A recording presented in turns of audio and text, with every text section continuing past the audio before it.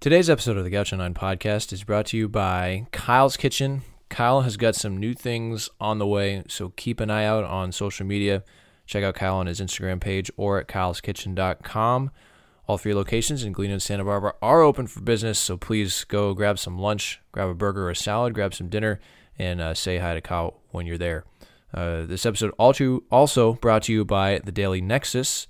There is an article about the podcast in this week's issue of the Daily Nexus. You can pick it up on campus, and you can also see it online at dailynexus.com. You can also check out their Instagram page, Daily Nexus, on Instagram. I'm on page 11, the podcast on page 11. So check that out on a comparison with a great write-up. So today, before we get to today's episode with Conner Dand, who is a exceptional surfer, 3-time California state champion, something I didn't know until we talked about it, but I knew he was a great surfer. So he is our guest today, and before we get into that, I wanted to do a new segment on the pod about updates. So like updates with guys in the pros, and I was kind of brainstorming with some ideas, and it started out with the Bieber Report, because he's having a great year, and totally forgot that Dillon Tate was pitching as well. So it's going to turn into the Major League Report, and then maybe next year we'll have a Minor League Report. We can talk about guys who are playing in the summertime, and then, of course, the reports during the Gaucho season. So for the first edition of the Major League Report, and I'm going to do this for the remainder of the Major League season, give you guys updates on Shane Bieber and Dillon Tate, and hopefully if Cal Nelson gets the call. But Bieber pitched yesterday on Monday night against the Royals, and he went 6 innings. Shocker. He struck out 9, he walked 4, he only gave up 1 hit and allowed no runs. Unfortunately, the Indians lost 2-1, but he exited that game in a 0-0 tie. And a couple of things about Bieber.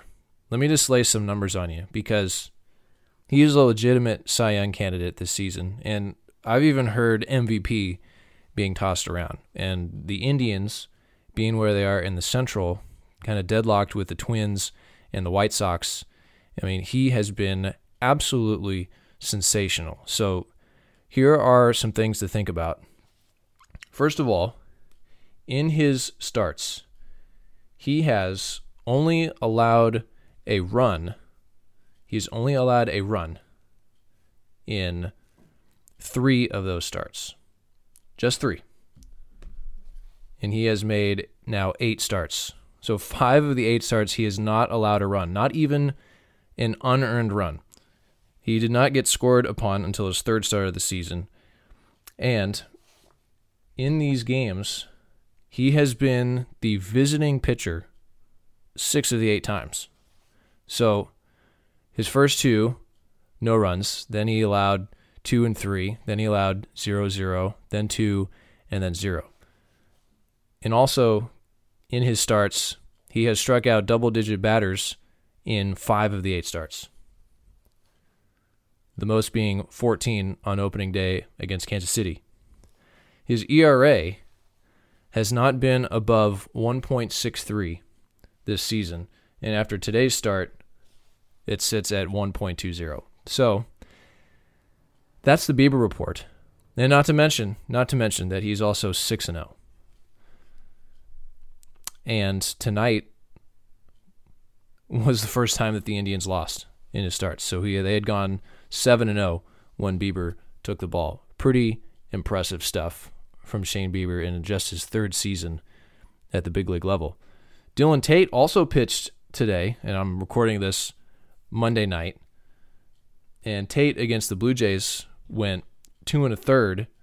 He allowed no runs and gave up no hits, walked 1, and struck out 2. And on his season, he's doing pretty well.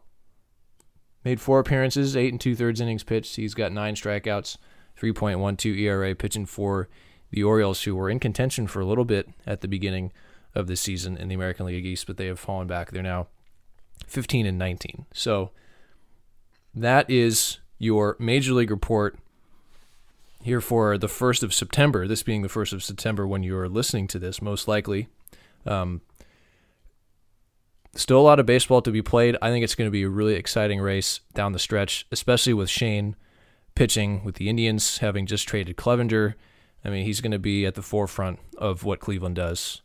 And there's a lot of good teams in the American League, like the Yankees, the Rays, the A's, the White Sox, the Astros, the Twins, like lots of good teams. So it's going to be an exciting finish, and Shane in some serious, serious contention for Cy Young. So that's your Major League Report. And now let's get to Conner Dand, the surf kid from San Clemente. It's one of the most beautiful views of any campus in America, the Pacific Ocean crashing against the shores of UC Santa Barbara every morning, noon, and night. Here's the one-strike pitch, and Mitchell bounces to deep left. Cabrera is going to watch it fly. He strikes out the side for the second consecutive inning. And Armani belts it to deep center. Gauchos are going to Omaha. Can you believe it? Here's the 0-2 pitch, and a curveball is swung on and missed. In to score is Jew. Here comes Mitchell. He's going to score. And the Gauchos are the 2019 champions of the Big West. Okay, today on the Gaucho 9 podcast, we got a current Gaucho. It's one of the first current Gauchos that we've had on the pod, and we're going to start doing a series with Gauchos who are excelling in other places outside of the field of baseball.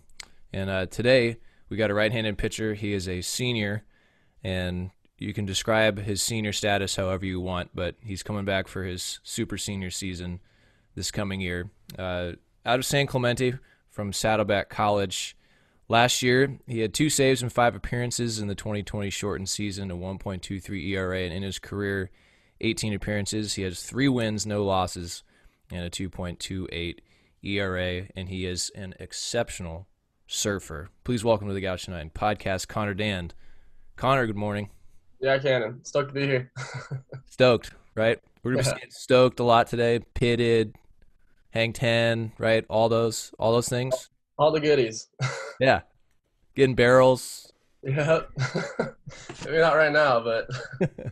Well, first off, describe how your summer's been, because I've seen you a couple times. You're trying to get your work in just like everybody else. So how have you stayed busy? How have you stayed fit in the COVID summer of 2020? Yeah, I mean, went home right after. I have a little gym in my garage. I was working out there for about a month. Then came back up here probably in June and started working out downtown at Platinum Fitness with some of my other teammates. We started working out with Peter Park. Bieber was working out there until he headed back to Cleveland. And so I've been doing that. Kind of hadn't stopped around at all. I've just been working, trying to get better. Didn't really know what was going to happen with everything going on. So just tried to get better every day, basically. Well, yeah, and of course you were draft eligible, and the draft happened back a couple months ago, and we thought that you might get your name called, or you would have some interest from free agent signings. Like, how did that go for you? Yeah, it was interesting. I mean, yeah, I talked to a lot of teams. Had no idea what was going to happen. They were pretty lost on what was going to happen until like the few days before it on the free agent signs. But yeah, I basically just kind of kept my head down and kept working to get better. Whether I was going to sign there or come back here, I just wanted to be better than I was when the season ended. It's a good frame of mind to be in. I think so, right? Yeah, absolutely. Well, so 2020, pretty good stint for you in 5 appearances. You had those 2 saves. You had the big 2-inning save against Oregon State.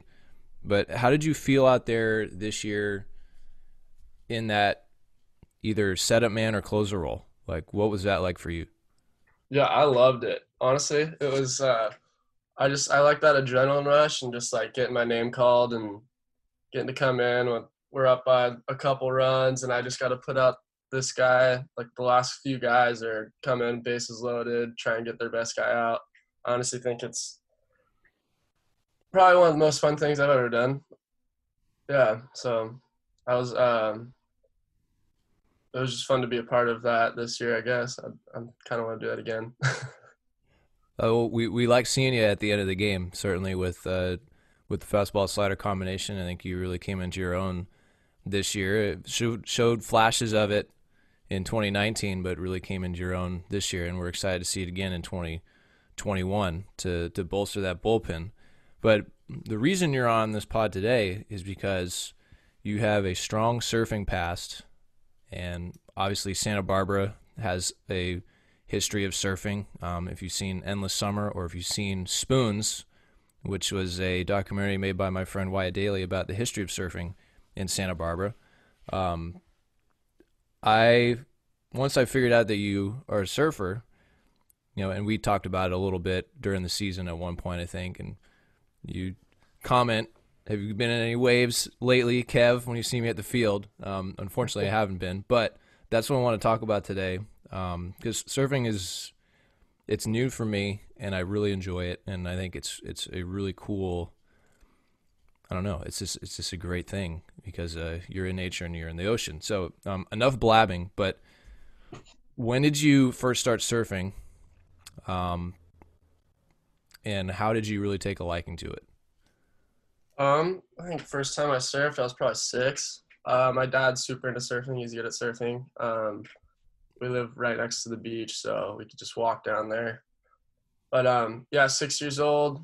First started surfing. Probably only surfed in the summers. Winter, fall. Kind of water would get cold. I would play baseball actually. In those times, or other sports, soccer, basketball, and then right around middle school, I switched middle schools. I was going to a private school, and then I switched to Short Cliffs Middle School, where they had a surf team. So 7th grade, I got really into it. That's when I basically started doing all these contests. They had a surf team. We did contests every weekend. And then from there, I just kind of started loving it and didn't want to put it down, and wanted to basically try and make a career out of it. Well, I was also playing baseball at the time, so I was going 7th and 8th grade surfing and baseball, but I started really, really getting into surfing and wanted to see what I could do with it. So high school rolled around, and I just focused straight on surfing, doing contests, doing the high school surf contests and all sorts of stuff, traveling around, doing basically every contest I could, whether it was pro or amateur, or just the amateur contests. So is there a season for surfing? Because, I mean, the big waves come in California in the wintertime, but, in San Diego, San Clemente area, it probably breaks year-round, right? So it's is there a specific season for surf competition, or is it kind of just all the time? Yeah, it's pretty year-round. I mean, they'll pick the event site based on seasonal waves there. So we'll do contests up in Santa Cruz, where we'll be in January or February, where there's north swell and there's supposed to be waves there, type thing. And then the ones down in San Clemente and Oceanside area are usually scattered throughout the year, just because there's always waves there. So I'm thinking, when I was a kid, I grew up playing baseball. I played soccer, basketball. That was kind of the rotation. Baseball in the summer, or spring in the summer, then soccer in the fall, basketball in the winter. But you're doing baseball and surfing, and I don't know. At least for me, surfing beats me up. I'm not great at paddling. I'm probably not efficient. You're probably efficient with your paddles and how you move around the water, but I can't imagine surfing and pitching at the same time. So how did you find that balance? I mean, granted, you're a kid, and kids can go out and do 3 different sports a day and not care, and get up the next morning and do it again. But how did you, once you realized that you were a good baseball player and a good surfer, how did you find that balance? I didn't really balance it at all. I was kind of just, I had baseball practice, I was going to baseball, and if not, then I was surfing. So I'd be surfing probably 2 to 3 That times is the balance. That is the balance. It's just both at the same time. Practice, I'm going to practice. If not, I'm going right into the water. So how do the competitions work in middle school? So what is the format? Yeah, those were cool. So it was a surf meet So we'd meet up, unless it was state or nationals. We would meet up with another school at T Street or their local break, and it would basically be like there'd be 3 shortboarders from our team versus 3 shortboarders of their team for one heat, and basically 3 of those heats, and then the top scores. First place was 6 points, and then 6th place was 1 point, and basically whoever had the most points at the end won that event against the other team. And how long is a heat? And how many boarders are in the water at the same time? For those, there were 6, but it could range. I mean, the Pro Tour runs 2-man heats, and their heats are like 40 minutes, and then the ones we were doing those mornings were 15, but it could be anywhere from 15 to 30 minutes, depending on what kind of contest you're doing. And is there like a rotation of surfers? Like you have to go in a certain order? That's starting to priority is kind of a new rule that's starting to be implemented. It's not really in 6-man heats. It's hard to do. So basically, yeah, in 4-man heats and 2-man heats, 3-man heats, they do priority where if you paddle for a wave, it's the next person's turn to catch the next wave. And if you get in his way, you get penalized. So it's not like you can be a super fast paddler and just try and swim laps around the other guy. Yeah. Right. So that was old school. Those guys back in the day, it was like a dogfight out there. They were paddling on top of each other, just trying to get the waves. That's awesome. I mean, that's part of it. I mean, when I'm out in the water, like I'm just getting lapped constantly. Yeah. Granted, I'm not out like trying to compete, but like I could see how that could be a factor. Yeah, absolutely. You get pretty bloody out there. Guys are throwing punches underwater and stuff. Surfing, it's a contact sport. Yeah. We get to high school and you stop playing baseball and concentrated solely on surfing for your first 3 years. And you told me before we started recording that you won 3 state championships. So is that a personal 3 state championships or as a team? Yeah, so I personally won the 3 state champions, and then we also won as a team. We won those state championships those 3 years in a row as well, and then won national title with the team. Wow. Yeah. Where all the trophies or the medals? Like where are they at? I got they're at my house. I got rid of probably half of them and kept the plaques and put it in like a little frame. Because we just had because my brother has a bunch too, so we just had them scattered everywhere. So we donated them to this trophy store and then we kept the bigger ones still at my house. That's so cool. That's something to hang on for a lifetime for sure. Yeah, totally. I mean, California, there's lots of surfers here, especially along the coast. So surf team, when you told me your high school had a surf team, that's totally new to me. Growing up in the Bay Area and going to a small private school, like, there's no way we had a surf team. But how many, are there a fair amount of high schools in Southern California that have surf teams? Yeah, I'd say most of the ones on the coast, if it's like a bigger school, not a lot of the private schools had them. It was more schools on the coast, probably all mostly Orange County area, and then some others scattered throughout, like San Diego area too. But yeah, there were quite a few. And then there were schools coming over from like Hawaii and Florida, like Carolina for like nationals and stuff that we had it would be at Salt Creek every year. So all those teams would come over and there was quite a few teams. Where is Salt Creek? Salt Creek's in Dana Point. So I'm from San Clemente. Dana Point's probably 15 minutes north from me. And it's so Salt Creek is right on the Ritz-Carlton. The Ritz-Carlton's right above Salt Creek. So if you go, Ritz-Carlton, Dana Point, that's Salt Creek. Well, let's so what kind of break is it? Let's talk breaks. Because in Santa Barbara, you got like Rincon, Campus Point, Ledbetter, Mondo's, Devereaux. I'm kind of going all over the place here. C Street and Ventura, like all those breaks are point breaks. Yeah, correct. Is that what you're riding in competition, or does it vary? Because there's like point break where the wave breaks around the point and it's a longer wave, and then there's like A-frame where they break two different ways, and there's like super steep breaks. I don't know exactly what they're called, where it's just a really quick ride. Yeah. Yeah, we do everything. I mean, mainly a lot of them are beach breaks or like kind of reef break things. Salt Creek is different. It's like a point break that goes into a beach break, but it's a left. So most of the waves up in Santa Barbara are all rights. Like all the point breaks are rights because of the islands block the south swell from making any lefts, basically. But for those contests, a lot of them beach breaks, and then some point breaks scattered in there. Like we had a few at C Street. Churches and uppers are also point breaks. So, what's your favorite one to surf?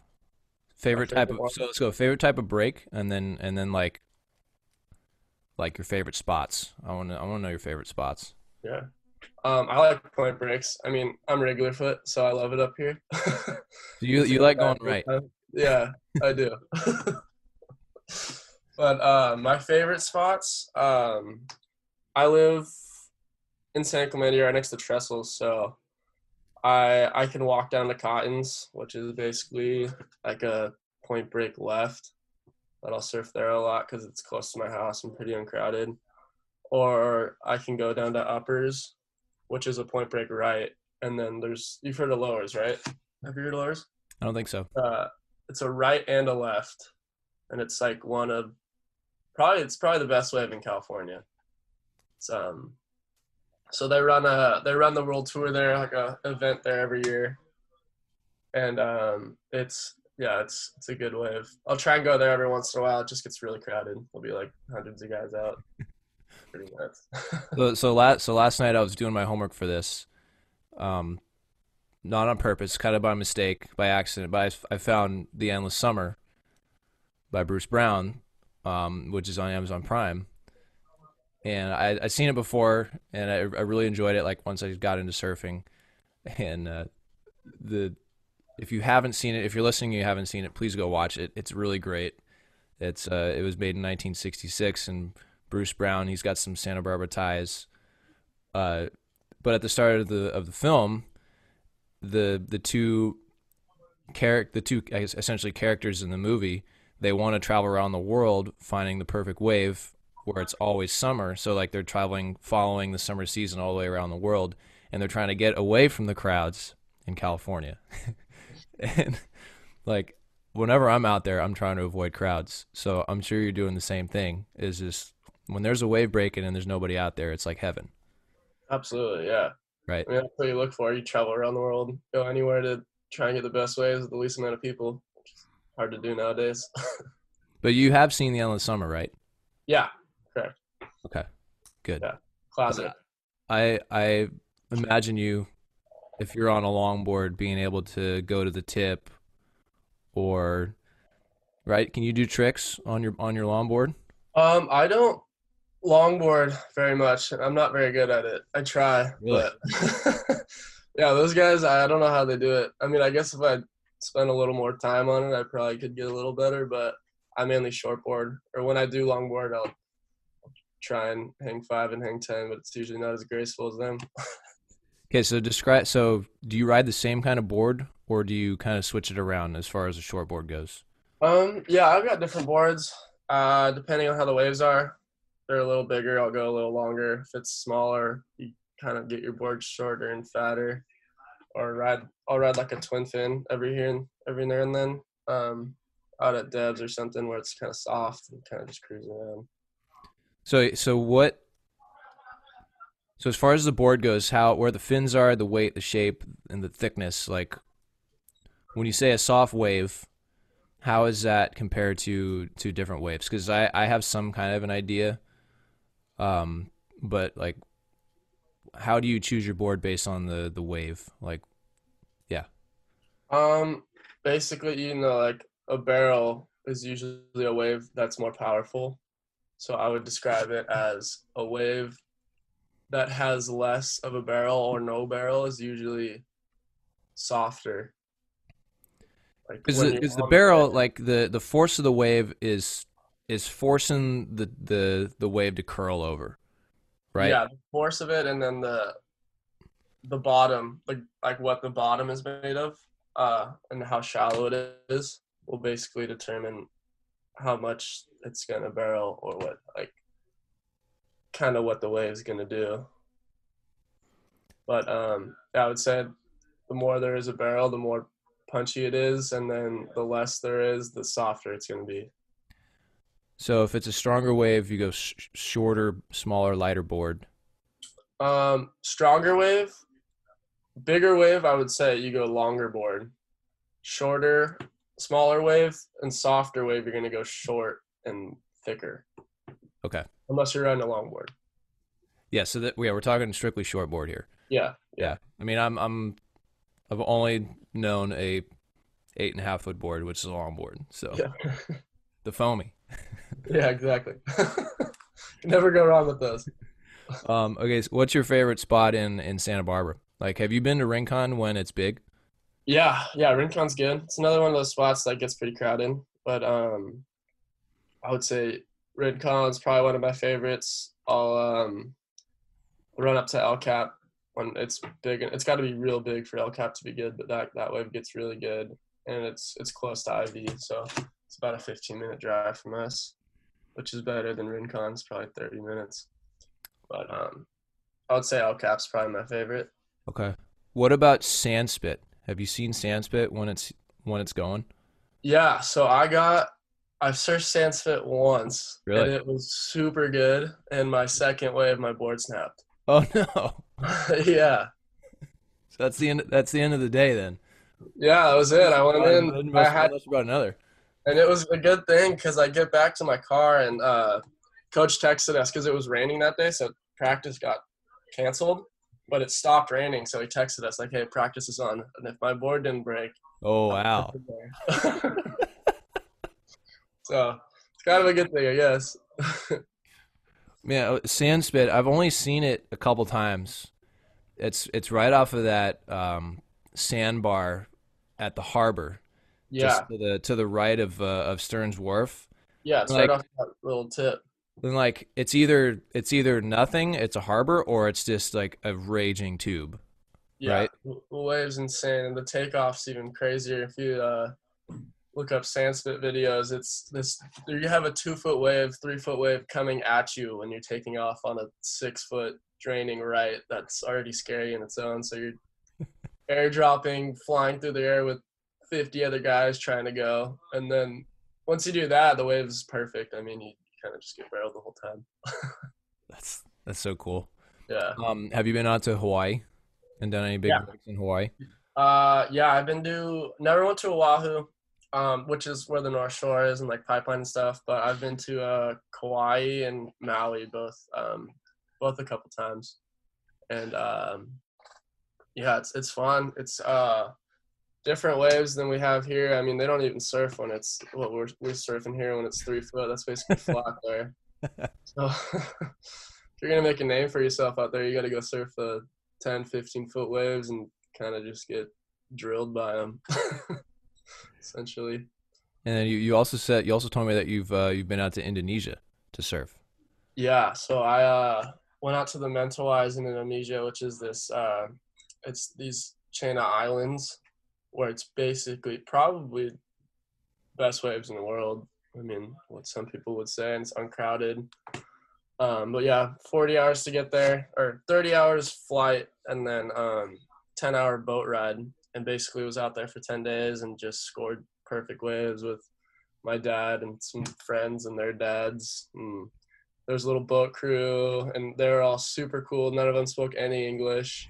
And yeah, it was cool. We caught some fish, and those guys made some like sashimi out of it. And yeah, it was a memorable experience for sure. That's great.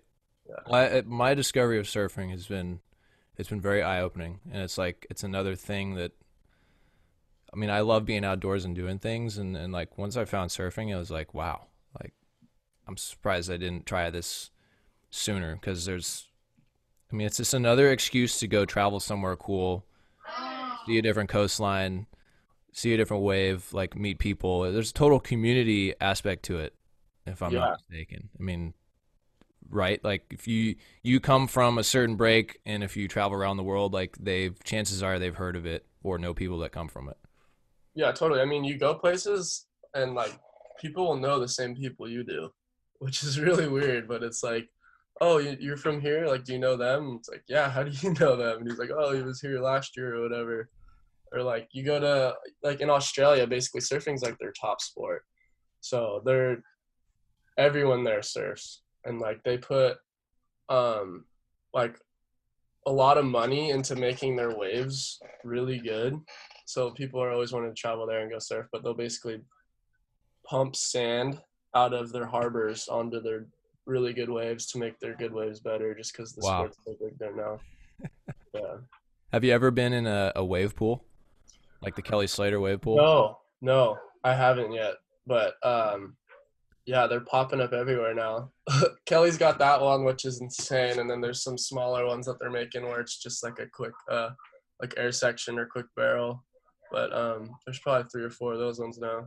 I had a friend of mine who's surfed for a long time go into one of those, and he was like, it doesn't feel like a wave. It's hard. He said it was hard to describe. Like, I couldn't explain it to you, but it just doesn't feel like a wave that's in the ocean.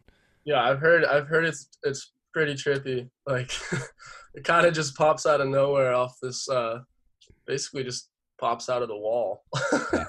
Yeah, it's nuts. Totally nuts. Do you have like a favorite surfer? I'd say right now, I like watching John surf, John Florence, or Dane Reynolds when he's putting out edits. Dane Reynolds is he's from Ventura. So I'll see him out in the water at times. I don't know him, but he'll be out there at some points. I'd probably say both those guys. Okay. Those are good names to watch out for. Yeah. Man, I can't believe that you took 3 years off of baseball and you pitched your senior year. You wind up at Saddleback, and now you're pitching for the Gauchos. Like, what a career! Yeah. what a college career. Well, I guess last question. What made you get back into baseball, and why did you want to pursue it? Honestly, I just missed it so much. I was probably my junior year, started playing wiffle ball in my front yard a lot with my brother and my dad, and all my friends would come over. And I was just like, I can't not see what happens trying to do this. And it just so happened to work out that my dad's a chiropractor. So one of his patients was the high school coach, and basically just asked him if I can come throw a bullpen.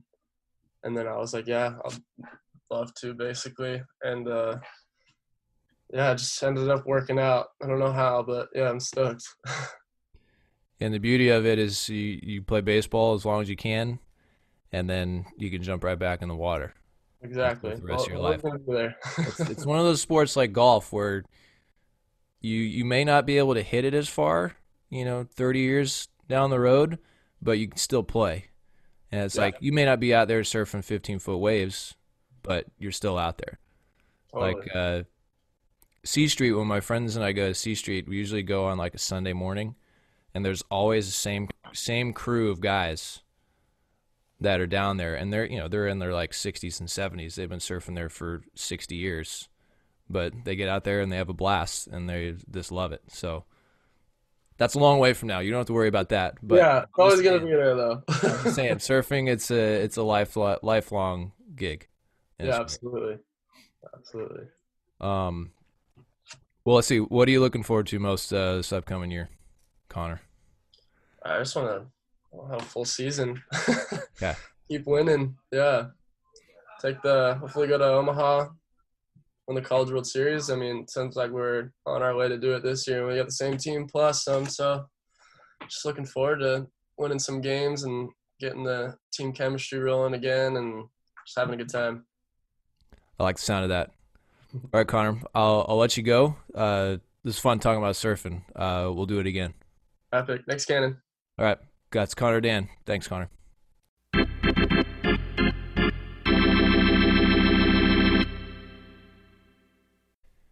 All right, thank you to our sponsor, Kyle's Kitchen, and thank you to the Daily Nexus.